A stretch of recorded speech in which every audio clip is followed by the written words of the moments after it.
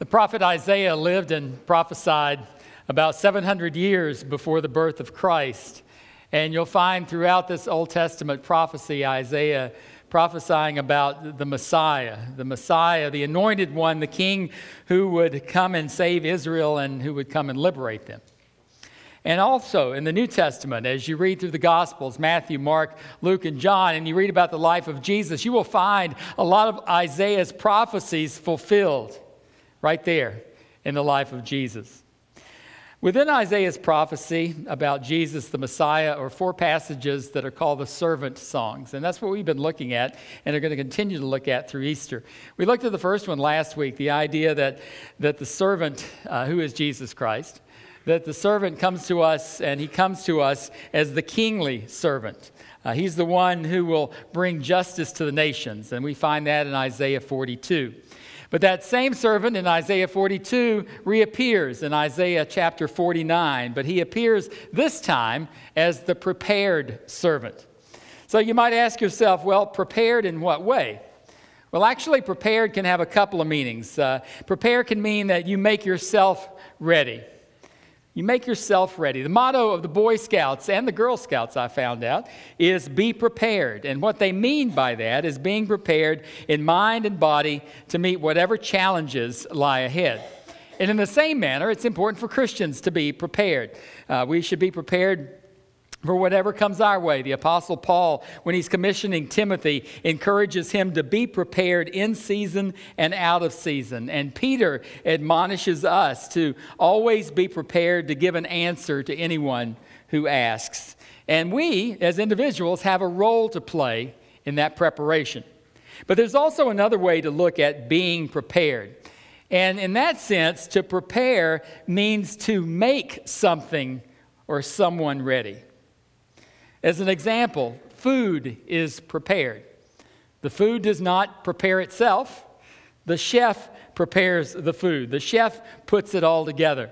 Jesus said to his disciples in John 14 that he was going away to prepare a place for them. Jesus was going away to prepare a place. The place was not going to prepare itself, but rather Jesus was going there to make it ready, to prepare it for those who follow him. And today, as we look at the second servant song, the prepared servant, it's the second meaning that we want to look at today. The idea that the servant did not prepare himself. God prepared him for his task. In the first servant song in Isaiah 42, we find God speaking. God comes and introduces the servant. But in this one, in Isaiah 49, the servant himself brings a report to us. So the servant is speaking in the second one. Listen to what he says in Isaiah 49, verse 1. He says, "Listen to me, you islands. Hear this, you distant nations. Before I was born, the Lord called me. From my mother's womb, he has spoken my name." Last week, when God introduced the servant, he said, "Here is my servant." Some translations say, "Behold, my servant." God's very authoritative. Here he is. "Behold, my servant." The servant here, when he speaks, he says, with the same authority, he says, "Listen to me. Listen to me." Well, what are we going to listen to? Well, we're going to listen to the testimony about himself. But Isaiah has some interesting things to say about the servant here. The first one is the servant says that he was called by God even before he was born. And he also says that his name was spoken by God before he even left his mother's womb. And you might ask yourself, well, how can that be? Well, that's the same question Mary asked the angel in Luke 1:31 when the angel said, "You will conceive and give birth to a son, and you are to name him Jesus. He will be great and will be called the Son of the Most High. The Lord God will give him the throne of his father David, and he will reign over Jacob's descendants forever. His kingdom will never end." Well, the servant continues in verse 2 of chapter 49. He says, "He made my mouth like a sharpened sword. In the shadow of his hand, he hid me. He made me into a polished arrow and concealed me in his quiver." God's preparation for the servant to bring justice to the nations involves making his mouth like a sharpened sword. A sword suggests a sharp and piercing speech. And you may remember from last week, when God introduced the servant, God said that the servant would not yell or he would not cry out in the streets. So is this contradicting that? Not at all. Because sharp and piercing has to do with content, not volume. Listen to what the writer of the Hebrews says. Hebrews 4:12. For the word of God is alive and active, sharper than any double-edged sword. It penetrates even to dividing soul and spirit, joints and marrow. It judges the thoughts and attitudes of the heart. The polished arrow also relates to speech. A pointed arrow can be lethal from a long distance away. These are the tools that God has given the servant to use in proclaiming and getting this message to the ends of the earth. The reference to him being concealed or hidden is a wonderful part of this passage because it speaks to the fact that God has kept him hidden and he's not ready to reveal him until the time is exactly right. It reminds me of Galatians 4:4, where Paul writes that when the time had fully come, when the right time came, God sent his son. Raymond Ortland has said that hidden until the time is right, he emerges in history to conquer not by military might or cultural imperialism, but by the force of truth. Verse 3 and 4 of Isaiah 49. He said to me, and here the servant is quoting God, "You are my servant, Israel, in whom I will display my splendor." But I said, I have labored in vain. I have spent my strength for nothing at all. Yet what is due me is in the Lord's hand, and my reward is with my God. The servant expresses confidence in the fact that God will display his splendor through the servant.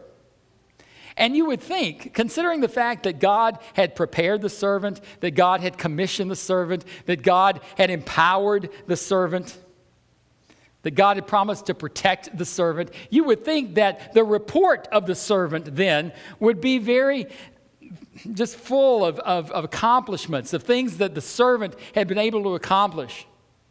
But that's not the report at all. The servant gives a very frank evaluation that there's been difficulty in accomplishing his mission. It's not been easy. In fact, the servant even says that he might have failed to accomplish his mission. He says here that he's worked hard for nothing and that he consumed his strength and has nothing to show for it. But you'll notice here, it's just an evaluation. He's just saying how things are. He's not expressing frustration. He's not expressing discouragement. In fact, it's just the opposite. If you'll notice, where he says that he's labored in vain is bracketed between two statements that he makes related to confidence in God. He quotes God, who's saying, "You are my servant, and I will display my glory through you." But then he also expresses confidence that God is going to accomplish this mission. It's just that God is going to do it in his own time and in his own way. But the servant reaffirms his confidence in God, that he has been called and God has prepared him and God's going to do great things through him, but he's just going to do it in his time. And it reminds me a lot of us because God has a task for all of us. Each of us who are believers in Christ have a task. And I know how it is. Sometimes you get out there and you work hard at this task that God has given you, and things just don't seem to be going right. People aren't listening. Things aren't changing. Everything's just like it was, and you work harder and harder and harder, and you get frustrated. You get frustrated, and you get discouraged, but you shouldn't.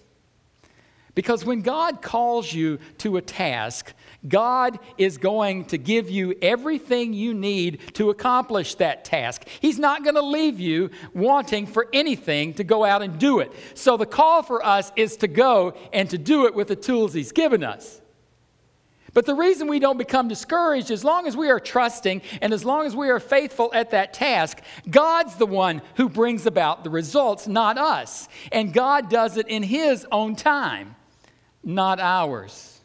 So the key for us is not to become discouraged and frustrated in the work that God has given us to do, but rather we are to be trusting and faithful, knowing that God is going to bring about the result and God's going to do it in His own time. The Apostle Paul, writing to the Corinthians, reminds us of that. He says, "Always give yourselves fully to the work of the Lord, because you know that your work for the Lord is not in vain." Echoes what the servant is saying to us. The idea that he might think he labored in vain, or we might think we labor in vain, but our labor is not in vain because our trust is in God and we are faithful to Him. Isaiah 49, verses 5 and 6. "And now the Lord says, He who formed me in the womb to be His servant, to bring Jacob back to Him and gather Israel to Himself. For I am honored in the eyes of the Lord, and my God has been my strength. He says, it is too small a thing for you to be my servant to restore the tribes of Jacob and bring back those of Israel I have kept. I will also make you a light to the Gentiles, that my salvation may reach to the ends of the earth." What God is saying to His servant is, He says, look, I certainly have called you to bring back Judah and to bring back Israel and to restore them. But that task is too small for you. Because what I want you to do is I want you to spread my salvation to the ends of the earth. I want you to be a shining light to the ends of the earth. Here's the really neat thing about this. Gary Smith writes, "The servant is not just a means of getting God's salvation to the ends of the earth. Somehow he himself will be God's salvation." That's incredible.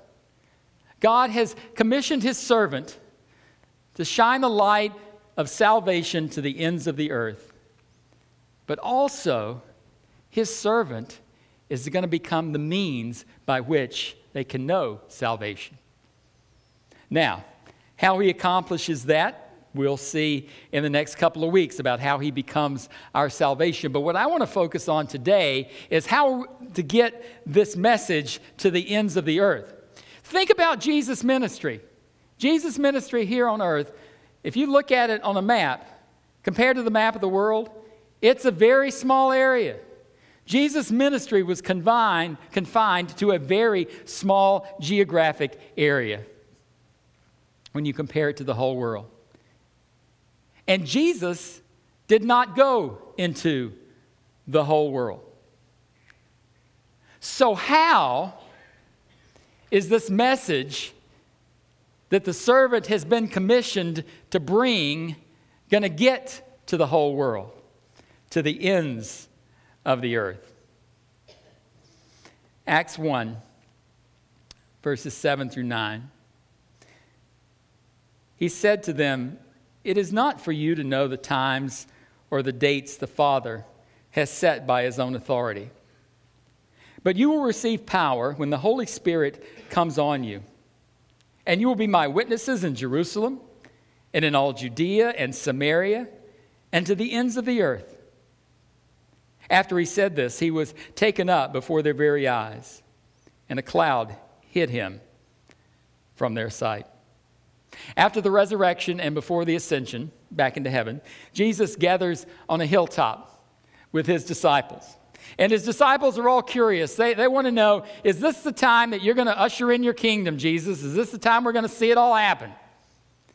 And Jesus says, look, that's not for you to know. That's not for me to know. The Father knows about that. So He wants to get their attention away from that and onto something that's very important. Jesus says, don't worry about all of that. Here's what you need to do in the interim before I return.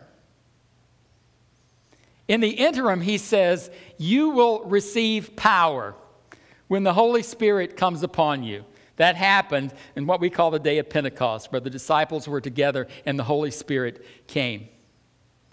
But after the Spirit comes on you, what are you supposed to do? Jesus tells them. He says, you're to be my witnesses. You're to tell other people about me, about what I've done, about what you've seen, about what you've experienced through your relationship with me.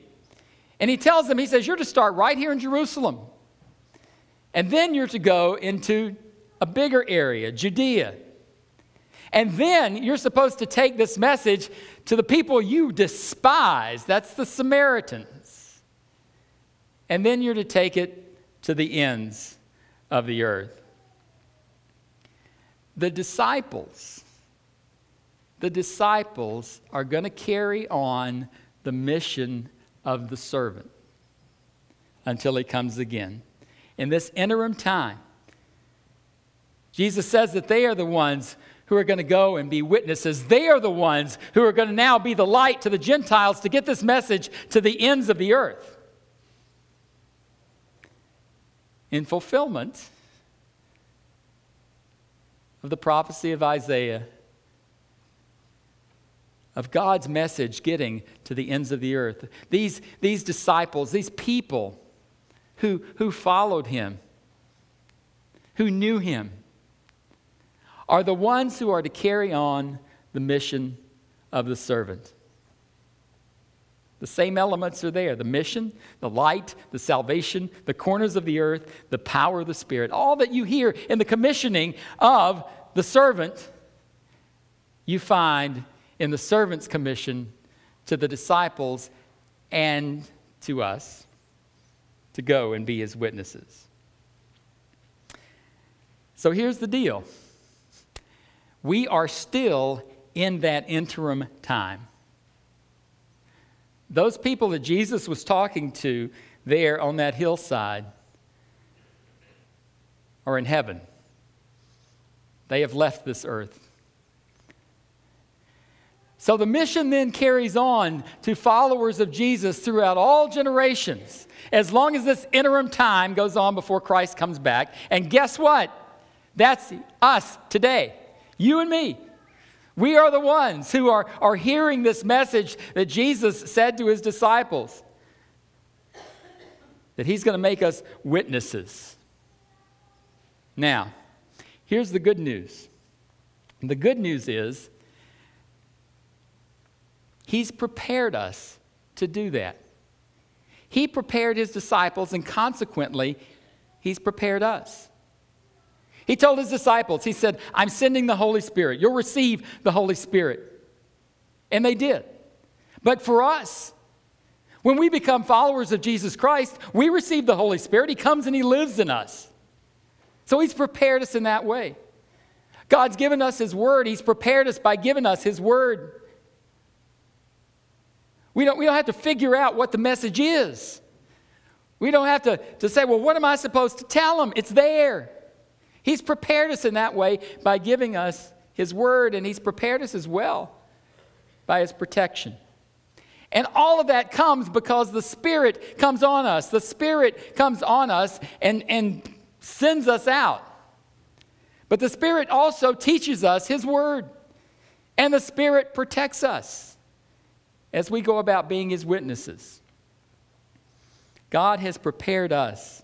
Now, some would suggest that when he says that Jerusalem and Judea, Samaria, and the ends of the earth show that the church should have a very balanced mission emphasis. In other words, we should have a good balance of local and state and national and foreign missions. Now, I believe that the church should. I really do. The church should have a good balance of mission efforts. But I really don't think that's what he's talking about here. I really believe if we want to be true to this story, he's talking about a progressive act, a progression where the message goes out. In other words, he's saying to them beginning right at this moment. And he's saying to us right at this moment that you are to go to the closest area you find yourself. And then that message that you share there is supposed to ripple out like when you throw a pebble in a pond, and it should keep rippling and rippling and rippling and influencing others beyond your city and beyond your state and beyond your country into all the world. That's what he's talking about here. It's a progressive thing. Beginning where you are at the moment. It's actually a good outline of the book of Acts. If you think about it, it started in Jerusalem, went to Judea, Samaria, ends of the earth. It's a great outline. And it's a great outline for us. Start where you are. Start where you are. But not just geographically. Spiritually. I don't care where you are in your walk with Christ. I don't care where you are. This is for you. This is for you. When you come to Christ, this is for you. I don't care if you've been a Christian for 100 years and grown every one of those 100 years. It's for you. And I don't care if you just became a Christian yesterday. This is for you as well. That we are, in whatever way we are gifted, in whatever way we are capable, in whatever way God has prepared us, we are to share our story in the way that God has shown us that we need to do it. I've said this before. People feel guilty. They say, well, man, John's out there, and man, he's just sharing his faith. He grabs people here and, talks to them and all that. Man, that's just not me. Fine. Nothing wrong with that. We're not all the same. We're not all gifted the same. But I will guarantee you that if you're a follower of Jesus Christ, regardless of where you are in your walk with Him, He has gifted you to be a witness. It may be through your words. It may be through your actions. Hopefully, it's a combination of both. It happens at work. It happens when you're out in the ball field. It happens when you're coaching your little league team. It happens when you're over at the mission serving a meal. It happens all sorts of places where we, through our words and through our actions, are witnesses one way or the other for Jesus Christ. But it's beginning where you are. But the other thing is, don't become so involved in your family that you neglect the rest of the world. But also at the same time, don't become so involved in the rest of the world that you end up neglecting your family. Now, you might say, well, hey, I'm good to a certain point, but I still don't understand this. How in the world is the message of Christ going to get out to the whole world? How can that happen? And it's intimidating. But think about it. How many people nowadays have an iPhone or an Android phone or have a laptop or have a computer? Look at the opportunities that are there. This is kind of frightening, actually. But later on this afternoon, the sermon that I'm preaching right now is going to be on our website. And when it goes on our website, anybody in the entire world that has an internet connection can listen to what I'm saying right now. The point being, look at what God's given us. Look at the power He has given us to share the word. People say, well, we'll never reach the ends of the earth. I talked to a missionary the other day. He'd just gotten back from Nicaragua, and he was amazed. He was up on some little hill in the middle of nowhere, in the middle of the jungle. And he made the comment to his host. He said, man, I wish I could call my wife. And he takes him in his little hut, and there's the computer. It's amazing. It's amazing what we're able to do if we will just do it. Little things show your witness. What do you say on Facebook? What witness do you give with what you write on Facebook? What witness do you give in the things that you tweet? Think about it. That's part of your witness. That's part of your witness. So you might want to think before you type. How do you react with people that you come into contact with when they write back to you and are not very nice? All things to think about. We've been given a great power and a great tool and a great message, but we need to be careful how we use it. Someone that's involved in doing whatever God has called them to do, someone will be very happy in their work and it's going great. And then you'll see someone who is very discouraged. And we all get to that point sometimes where we are discouraged, but we don't have to be. We don't have to be frustrated because God is in control. God has given us what we need. He has sent us out. He gives us the words. He gives us the method. All we have to do is be obedient, and God himself will take care of the outcome. All we have to do is be trusting and faithful and be his witnesses and shine a light in whatever dark corner we can find, regardless of where that dark corner is. Let's pray.